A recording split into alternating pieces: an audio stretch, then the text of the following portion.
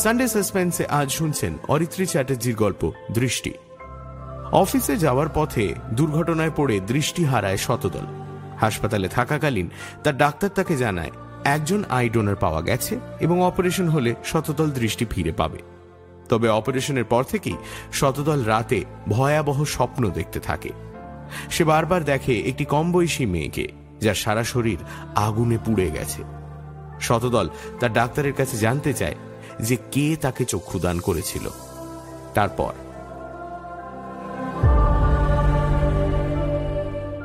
আর সঙ্গে সঙ্গে ডক্টর মল্লিকের মুখ গম্ভীর হয়ে ওঠে। একটা অদ্ভুত নিস্তব্ধতা নেমে আসে।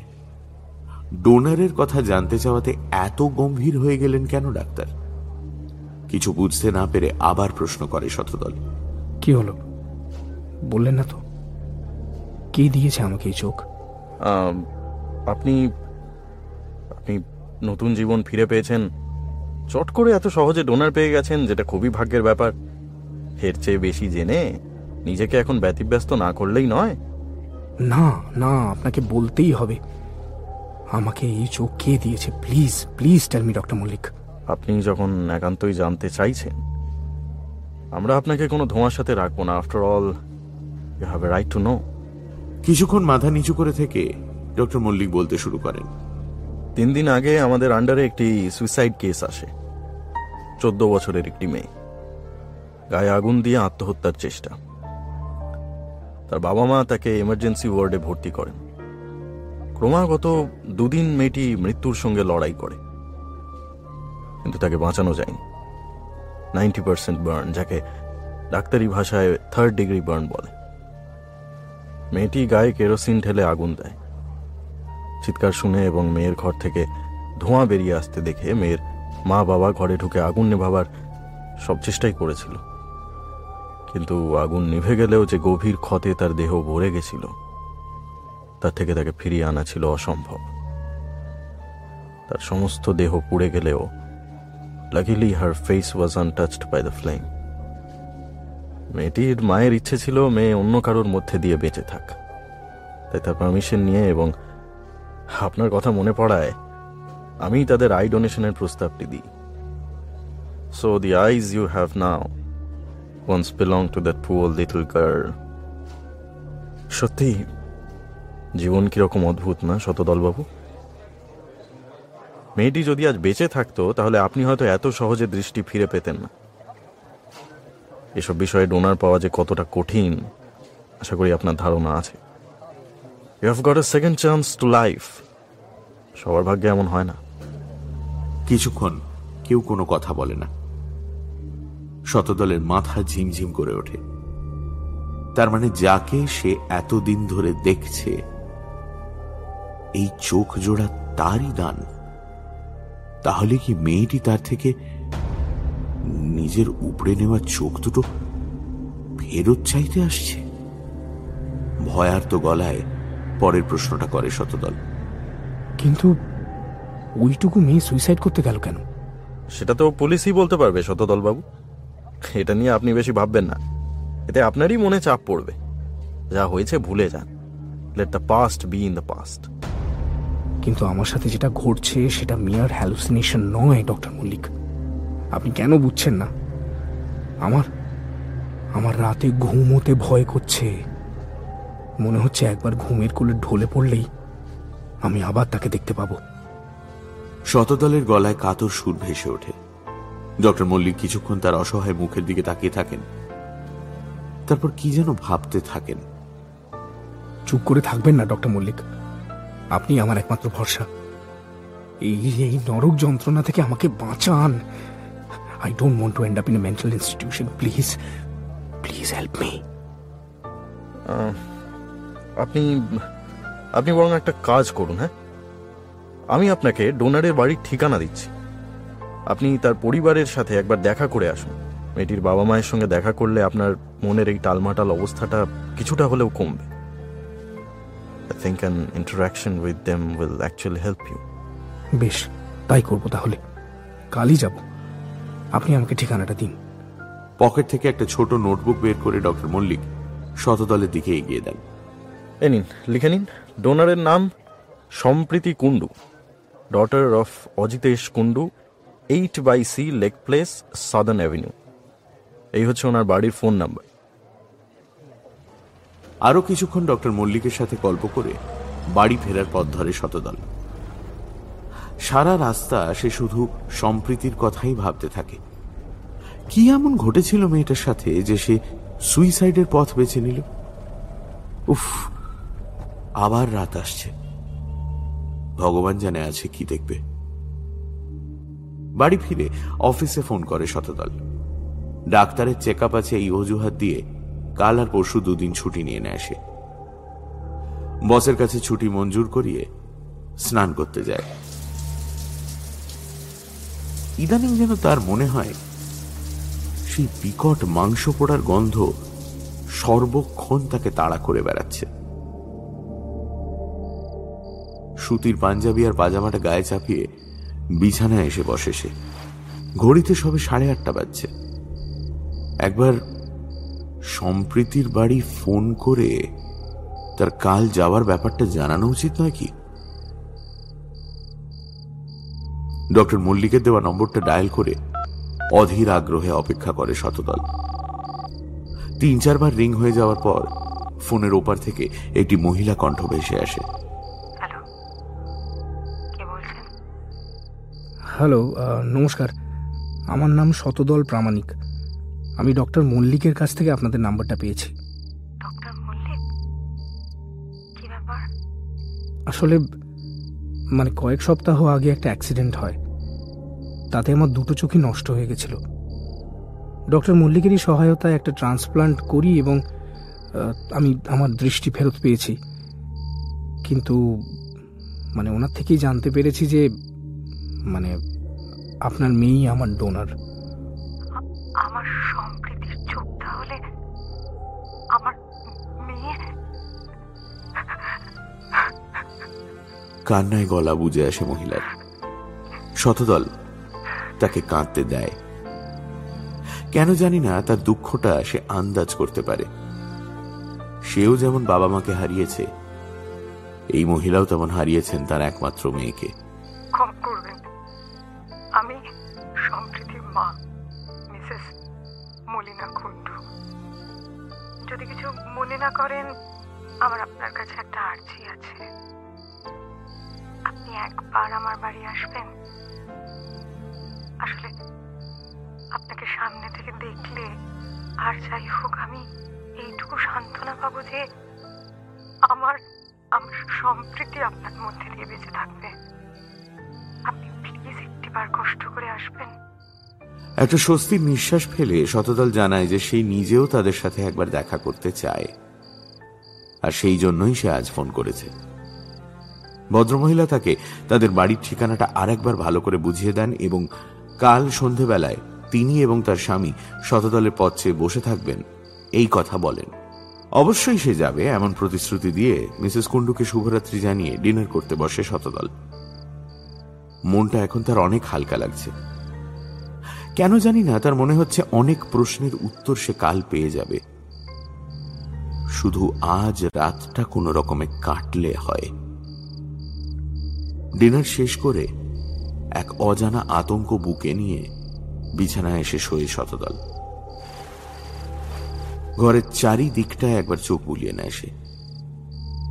গত 2 রাত ধরে সে যা দেখছে তার কতটা হ্যালিউসিনেশন আর কতটা রিয়ালিটি আজ খতিয়ে দেখবে শতদল। আজ কিছুতেই জ্ঞান হারাবে না সে, যাই হয়ে যাক। তিলে তিলে এভাবে পাগল হয়ে মরতে সে রাজি নয়। হাজার চিন্তা মাথায় নিয়ে কখন ঘুমিয়ে পড়েছে শতদল তার নিজেরই খেয়াল নেই। হঠাৎ একটা কাঁচ ভাঙার শব্দে তার ঘুম ভেঙে যায়। তড়াক করে খাট থেকে নেমে বেডসাইড সুইচটা টিপে দেয় শতদল। কিছুক্ষণ আগেও যে ল্যাম্পটা বরাবর কাজ করছিল সেটা এখন আর জ্বলছে না। তার চোখ যায় দেওয়ালে লাগানো বড় আয়নাটির দিকে। তারই এক কোণা থেকে ভেঙে পড়েছে এক টুকরো কাঁচ। খাট থেকে নেমে আয়নার সামনে গিয়ে যেই না সে কাঁচের টুকরোটা কুড়িয়ে তুলেছে, অমনি আয়নার দিকে লক্ষ্য যায় তার, আর তার সমগ্র শরীর পাথরের মতো শক্ত হয়ে যায়। আয়নায় ফুটে উঠেছে সেই বিভৎস নারী মূর্তি। তার সর্বাঙ্গ আগুনে ঝলসানো, আর দু চোখের জায়গায় দুটো গভীর গর্ত। কিন্তু আজ সেই মূর্তি কাঁদছেও না, চিৎকারও করছে না। চুপ করে স্থির হয়ে শতদলের দিকেই তাকিয়ে দাঁড়িয়ে রয়েছে। তার ঘন ঘন দীর্ঘ নিঃশ্বাস পড়ছে। আগুনে বিকৃত হয়ে যাওয়া তার বুকটা সেই নিঃশ্বাসের সাথে সাথে ওঠানামা করছে। সম্প্রীতি, সম্প্রীতি, তুমি কি সত্যি এসেছো? শরীরের সমস্ত সাহস একত্র করে কাঁপা কাঁপা গলায় নারী মূর্তিকে প্রশ্ন করে শতদল। মেয়েটি কোনো জবাব দেয় না, শুধু একবার হ্যাঁ সূচক মাথা নাড়ে। সম্প্রীতির অতৃপ্ত আত্মা যে সত্যি তাকে দেখা দিচ্ছে তা বুঝতে আর অসুবিধা হয় না শতদলের। সে দিব্যি অনুভব করে তার গায়ের লোম খাড়া হয়ে গেছে। সম্প্রীতি, কি চাও তুমি আমার থেকে? কিছু কি বলতে চাও আমাকে সম্প্রীতি? আবার সেই স্থির হ্যাঁ সূচক ভঙ্গিতে মাথা নাড়ে অশরীরী। আর তারপরে আয়নায় ফুটে ওঠে এক অদ্ভুত দৃশ্য। হঠাৎ এক অজানা শূন্য থেকে বেরিয়ে আসে একটি পুরুষালী হাত এবং চেপে ধরে সেই নারী মূর্তির মুখ। বলিষ্ঠ সেই হাতে চকচক করছে একটা সোনার রিস্ট ওয়াচ। কি বলতে চাইছে সম্প্রীতি? শতদল কিছু বুঝে ওঠার আগেই একটা চাপা গোঙানি বেরিয়ে আসতে থাকে আয়নার মধ্যে থেকে।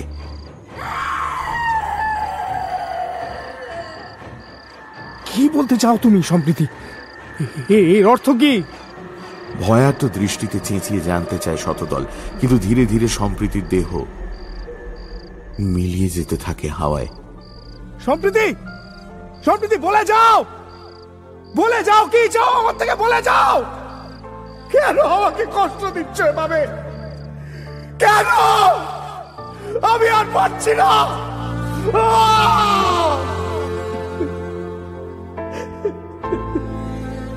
আয়নার সামনে মেঝেতে কাঁদতে কাঁদতে বসে পড়ে শতদল। এই অসহ্য যন্ত্রণার শেষ কোথায়? কবে ফিরে পাবে সে তার নির্ঝঞ্ঝাট জীবন? কবে সে একটু শান্তির ঘুম ঘুমোবে? বাকি রাতটা বিছানায় এপাশ ওপাশ করে কেটে যায় শতদলের। সে বুঝতে পারে সম্প্রীতির মৃত্যুর পিছনে কোনো গভীর রহস্য লুকিয়ে আছে, আর সেই রহস্যই তার কাছে বলতে চাইছে অসহায় সম্প্রীতি। যতদিন না সেই রহস্যের সমাধান হচ্ছে ততদিন শতদলেরও শান্তি নেই। যে চোখ তাকে তার দৃষ্টি ফিরিয়ে দিয়েছে সেই চোখ তো সে উপড়ে ফেলতে পারবে না। সুতরাং রাস্তা একটাই, সম্প্রীতির দেখানো সেই সোনার ঘড়ি পরা হাতটা কার তা তাকে জানতেই হবে।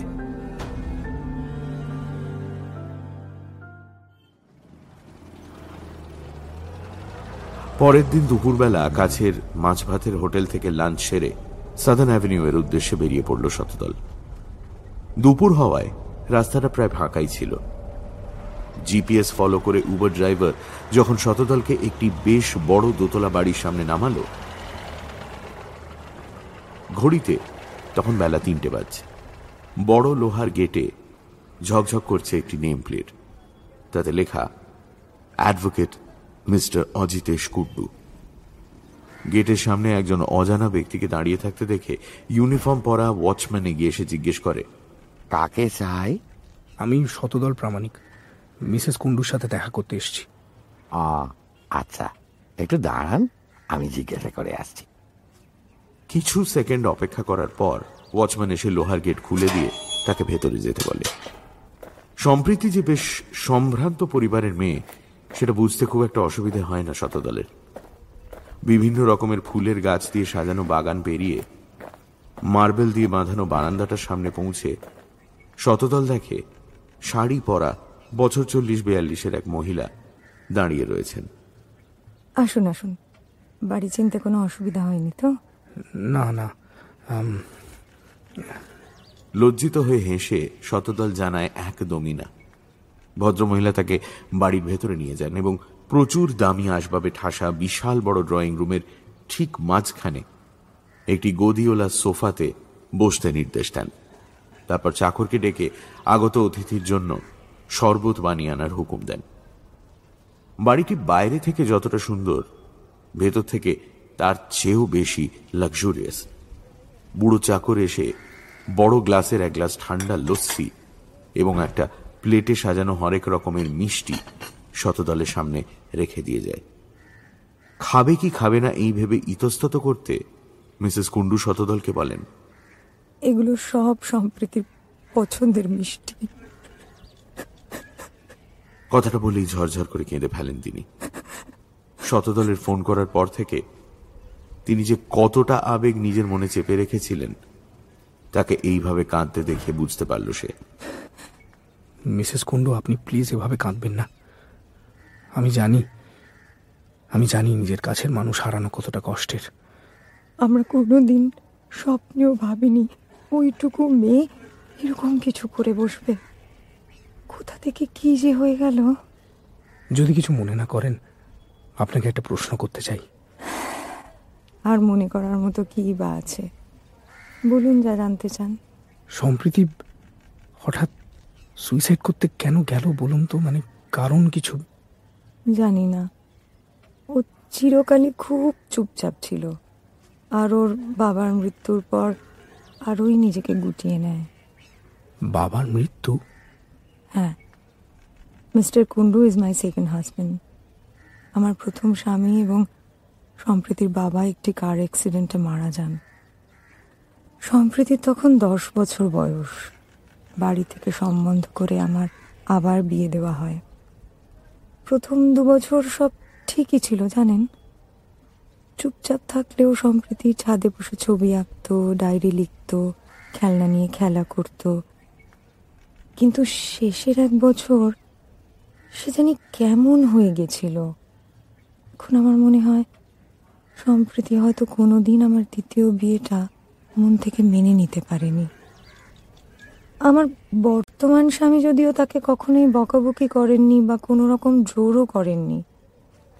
আমরা দুজনেই অনেক চেষ্টা করেছিলাম সম্প্রীতিকে স্বাভাবিক করে তোলার, কিন্তু সে কেন জানি না সারাক্ষণ ভয় ভয়ে থাকতো। আমরা কেউ তার কাছে গেলে উঠে নিজের ঘরে চলে যেত। একবার তো সে নিজের হাত কাটারও চেষ্টা করেছিল। কি ভাগ্যিস আমার স্বামী তার ঘরে ঢুকে পড়ে, কিন্তু শেষ রক্ষার হলো কই। আপনারা সম্প্রীতিকে কোনো ডাক্তারের কাছে নিয়ে যাননি? হ্যাঁ, অনেকবার তাকে সাইকিয়াট্রিস্টের কাছে নিয়ে গেছি, কিন্তু কারুর সাথে সে একটি কথাও বলেনি। কিসের যেন এক অজানা আতঙ্ক সব সময় তার চোখে মুখে ঘোরাঘুরি করত। আমি বুঝতে পারতাম সে কিছু একটা ব্যাপারে খুব ভয় পাচ্ছে, কিন্তু কাউকে কিচ্ছু বলতে পারছে না। আচ্ছা, সম্প্রীতি স্কুলের বন্ধুদের সাথে কথা বলে কিছু জানতে পারেননি? হয়তো কেউ তাকে বুলি করত। সে চেষ্টা কি আর করিনি? স্কুলের সব টিচার্সদের সাথে কথা বলেছি, এমনকি প্রিন্সিপালকেও বাদ দিইনি, কিন্তু সবাই একই উত্তর দিয়েছে। সে কারুর সাথে স্কুলে মিশতই না, সারাক্ষণ একা একা বসে তার ডায়েরিতে কি সব লিখত। তাহলে সেই ডায়েরিটা, সেটা থেকে কিছু পাওয়া যায়নি? ডায়েরিটা তো আর আমরা খুঁজেই পাইনি। সে কি? যেদিন সে মারা যায় পুলিশ তার ব্যাপারে এনকোয়ারি করতে আসে। একে সুইসাইড কেস, তারপর এরকম বিভৎস মৃত্যু। আমি তাদের সব কথাই খুলে বলি, এমনকি আমার স্বামী নিজে পুলিশের সাথে সম্প্রীতির স্কুলে যায়। 1 সপ্তাহ টানা আমাদের বিভিন্ন প্রশ্নের সম্মুখীন হতে হয়। সেই সময়টা যে কি গেছে। সহানুভূতি দেখানো তো দূরের কথা, পুলিশ আমাদের অবধি সন্দেহ করতে ছাড়েনি। আচ্ছা আপনি বলুন, মা হয়ে নিজের মেয়েকে আগুনে পুড়িয়ে মেরে ফেলবো? কি করে কেউ এরকম ধারণা করতে পারে?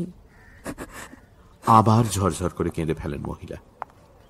কিন্তু শতদল কিছু বলার আগেই ঘরে প্রবেশ করেন লম্বা চেহারার একজন ব্যক্তি। তার চোখে মোটা কালো ফ্রেমের চশমা। তাকে দেখলে বুঝতে একটু অসুবিধা হয় না যে ইনি অ্যাডভোকেট অজিতেশ কুণ্ডু। স্ত্রীকে একজন অচেনা ব্যক্তির সামনে এইভাবে কান্নাকাটি করতে দেখে বেশ বিরক্তির সুরেই অজিতেশবাবু বলেন, বলি না, নিজেকে সামলাও। তাঁর এই আকস্মিক আগমনে একটু অপ্রস্তুত হয়ে গিয়ে কি বলবে না বুঝতে পেরে চুপ করে বসে থাকে শতদল।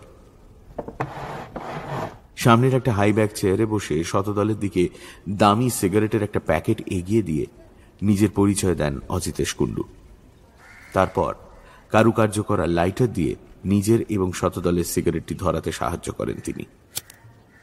বলেন, আমাদের সাথে দেখা করতে আসবার জন্য ধন্যবাদ। আমার স্ত্রী খুবই সেন্সিটিভ। কাল আপনি ফোন করার পর ডক্টর মল্লিকের সাথে আমার কথা হয়। আমি নিজেই ভেরিফিকেশনের জন্য তাকে ফোন করি। বুঝতেই পাচ্ছেন, আমার এই সমাজে একটা পরিচিতি আছে। সম্প্রীতির মৃত্যুর পর অনেক নিউজ চ্যানেলই ফলস আইডির আশ্রয় নিয়ে আমাদের থেকে ইনফরমেশন বার করবার জন্য অনেকভাবে হ্যারাস করেছে। তাই ইদানিং বিশেষভাবে পরিচিত না হলে কাউকে আমি বাড়িতে অ্যালাউ করি না। কথায় যে একটা খোঁচা আছে সেটা বেশ বুঝতে পারে শতদল, কিন্তু সে উত্তর দেয় স্বাভাবিকভাবেই। আগে হ্যাঁ, বুঝতেই পারছি। মিসেস কুণ্ডু একটু আগে বলছিলেন যে আপনাদের পুলিশের ঝুঁকি অনেক পোহাতে হয়েছে। দেখুন শতদল বাবু, যা হারাবার তা আমরা হারিয়েছি। তবে আপনাকে আমি একটাই কথা বলবো, যেটা আমি পুলিশকেও বলেছি। সম্প্রীতি ওয়াজ আ ট্রাবলড চাইল্ড। তার বাবার মৃত্যুর পর থেকেই সে ডিপ্রেশনে চলে যায়। আমরা অনেক চেষ্টা করলেও তাকে সেখান থেকে ফিরিয়ে আনতে পারিনি। তার সুইসাইডাল টেন্ডেন্সিস ছিল এবং পুলিশও আলটিমেটলি সেই কনক্লুশনেই আসতে বাধ্য হয়। কথাটা বলে চুপ করে থাকেন অজিতেশ কুণ্ডু। এক দৃষ্টিতে মেপে নিতে চান শতদলের আজ দেখা করতে আসার পেছনে অন্য কোনো উদ্দেশ্য আছে কিনা। একটু গলা ঝাড়া দিয়ে জিজ্ঞাসা করবে না ভেবেও প্রশ্নটা করে ফেলে শতদল। আচ্ছা, মিসেস কুণ্ডু বলছিলেন সম্প্রীতির একটা ডায়েরি ছিল যা তার মারা যাওয়ার পর থেকে মিসিং। পুলিশকে সেটা জানিয়েছিলেন আপনারা? হ্যাঁ, পুলিশকে সবই জানানো হয়েছে। ইনফ্যাক্ট তারা আমার পুরো বাড়ি সার্চ করে, কিন্তু সেই ডায়েরি কেন, সন্দেহজনক কোনো কিছুই তারা খুঁজে পায়নি। আপনি হয়তো জানেন না, আমি চাইলে আমার ক্ষমতার আশ্রয় নিয়ে এই বাড়ি খানা তল্লাশে পুলিশকে বাধাও দিতে পারতাম, কিন্তু আমি দিইনি, কারণ Sampriti was sick and that is why she took her own life. আর এটাই সত্যি। দেখুন, আমি জানি বারবার আপনাদের মেয়ের মৃত্যুর কথা তুলে এনে আমিও হয়তো আর সবার মতো আপনাদের কষ্ট দিচ্ছি, কিন্তু বিশ্বাস করুন, যেদিন থেকে সম্প্রীতির কথা আমি জানতে পেরেছি সেদিন থেকে আমার মনের মধ্যে একটা অদ্ভুত ডিলেমা চলছে। রাতে ভালো করে ঘুমোতে পারি না। শুধু ভাবি ঠিক কতটা ভেঙে পড়লে একটা 13 বছরের মেয়ে গায়ে আগুন লাগিয়ে সুইসাইড করার সিদ্ধান্ত নেয়। আমি নিশ্চিত তার এই আকস্মিক মৃত্যুর পেছনে কোনো একটা রহস্য আছে। আপনারা দয়া করে পুলিশকে এই কেসটা রিওপেন করতে বলুন প্লিজ। আপনারা। কিন্তু তার কথা শেষ হবার অপেক্ষা না করেই প্রচন্ড রাগ এবং বিদ্বেষের সাথে এক লাফে চেয়ার থেকে উঠে পড়েন Ajitesh Kundu. How dare you! আপনি কি বলতে চান? আমরা আমাদের মেয়ের মৃত্যুর যথাযথ ইনভেস্টিগেশন করাইনি? আপনার ধারণা তার মৃত্যুর জন্য আমরা দায়ী? না না না না না, বিশ্বাস করুন না, আপনি আমাকে ভুল বুঝছেন অজিতেশ বাবু। আমি তা বলতে চাইনি। আমার পুরো কথাটা একবার শুনলে বুঝতে পারবেন কেন আমি আজ এভাবে আপনাদের কাছে ছুটে এসেছি। আপনার অনেক কথা অনেকক্ষণ ধরে শুনেছি আমরা। শুধুমাত্র আমার স্ত্রীর আবদার রাখতে আজ আপনার সাথে দেখা করার ব্যাপারে রাজি হয়েছিলাম। But like everyone else, you too have come here to blame us. এ তুমি কি বলছো? ওনার কথাটা একবার শোনো। তুমি চুপ করো। যার তার সামনে নিজের পার্সোনাল লাইফে ঝুলি খুলে বসাটা তোমার একটা স্বভাব হয়ে দাঁড়িয়েছে। অজিতেশ কুণ্ডু যে মিসেস কুণ্ডুর শতদলকে বলা সব কথাই আড়াল থেকে শুনেছেন এবং তাতে রীতিমতো ক্ষুব্ধ হয়েছেন, সেটা এবার জলের মতো পরিষ্কার হয়ে যায় শতদলের কাছে। সে আর কিছু বলবার আগেই অজিতেশবাবু দরজার দিকে নির্দেশ করে তাকে বলেন, আমাদের যা বলার বলা হয়ে গেছে, আপনি এবার আসতে পারেন। এই কথাটা শোনার পর শতদল স্বাভাবিকভাবেই তাদের বাড়ি থেকে বেরিয়ে আসতে বাধ্য হয়। মিসেস কুন্ডু স্বামীকে বাধা দিতে চাইলে তার কোনো কথা না শুনে সশব্দে সদর দরজাটা বন্ধ করে দেন অজিতেশবাবু। ভদ্রলোকের মেজাজ যে খুব সাংঘাতিক এবং আর কোনোভাবেই যে সম্প্রীতির মৃত্যু সম্বন্ধে আর কিছু জানা যাবে না, এটা আঁচ করে মনটা আবার বিষণ্ণতায় ভরে ওঠে শতদলের। কিন্তু হার মানতে সে রাজি নয়। নিজেই খুঁজে বার করবে এই 14 বছরের মেয়েটির মৃত্যুর রহস্য। মিসেস কুন্ডু তো বললেন যে তাঁর আর অজিতেশবাবুর বিয়ের প্রথম 2 বছর সম্প্রীতি পুরোপুরি ঠিকই ছিল। ডিপ্রেশনই যদি থাকবে, তাহলে হঠাৎ করে কেন বদলে যাবে সম্প্রীতি? কেন শেষের এই 1 বছরেই সুইসাইডাল হয়ে উঠবে সে? আর তার লেখা ডায়েরিটাই বা হঠাৎ উধাও হয়ে যাবে কেন? ইস, একবার যদি সম্প্রীতির ঘরটা অন্তত দেখতে পারত, মেয়েটার ব্যাপারে আরো অনেক কিছু জানতে পারত তাহলে। সানডে সাসপেন্স, শুধুমাত্র মির্চিতে। গল্পের পরবর্তী অংশ ব্রেকের পর।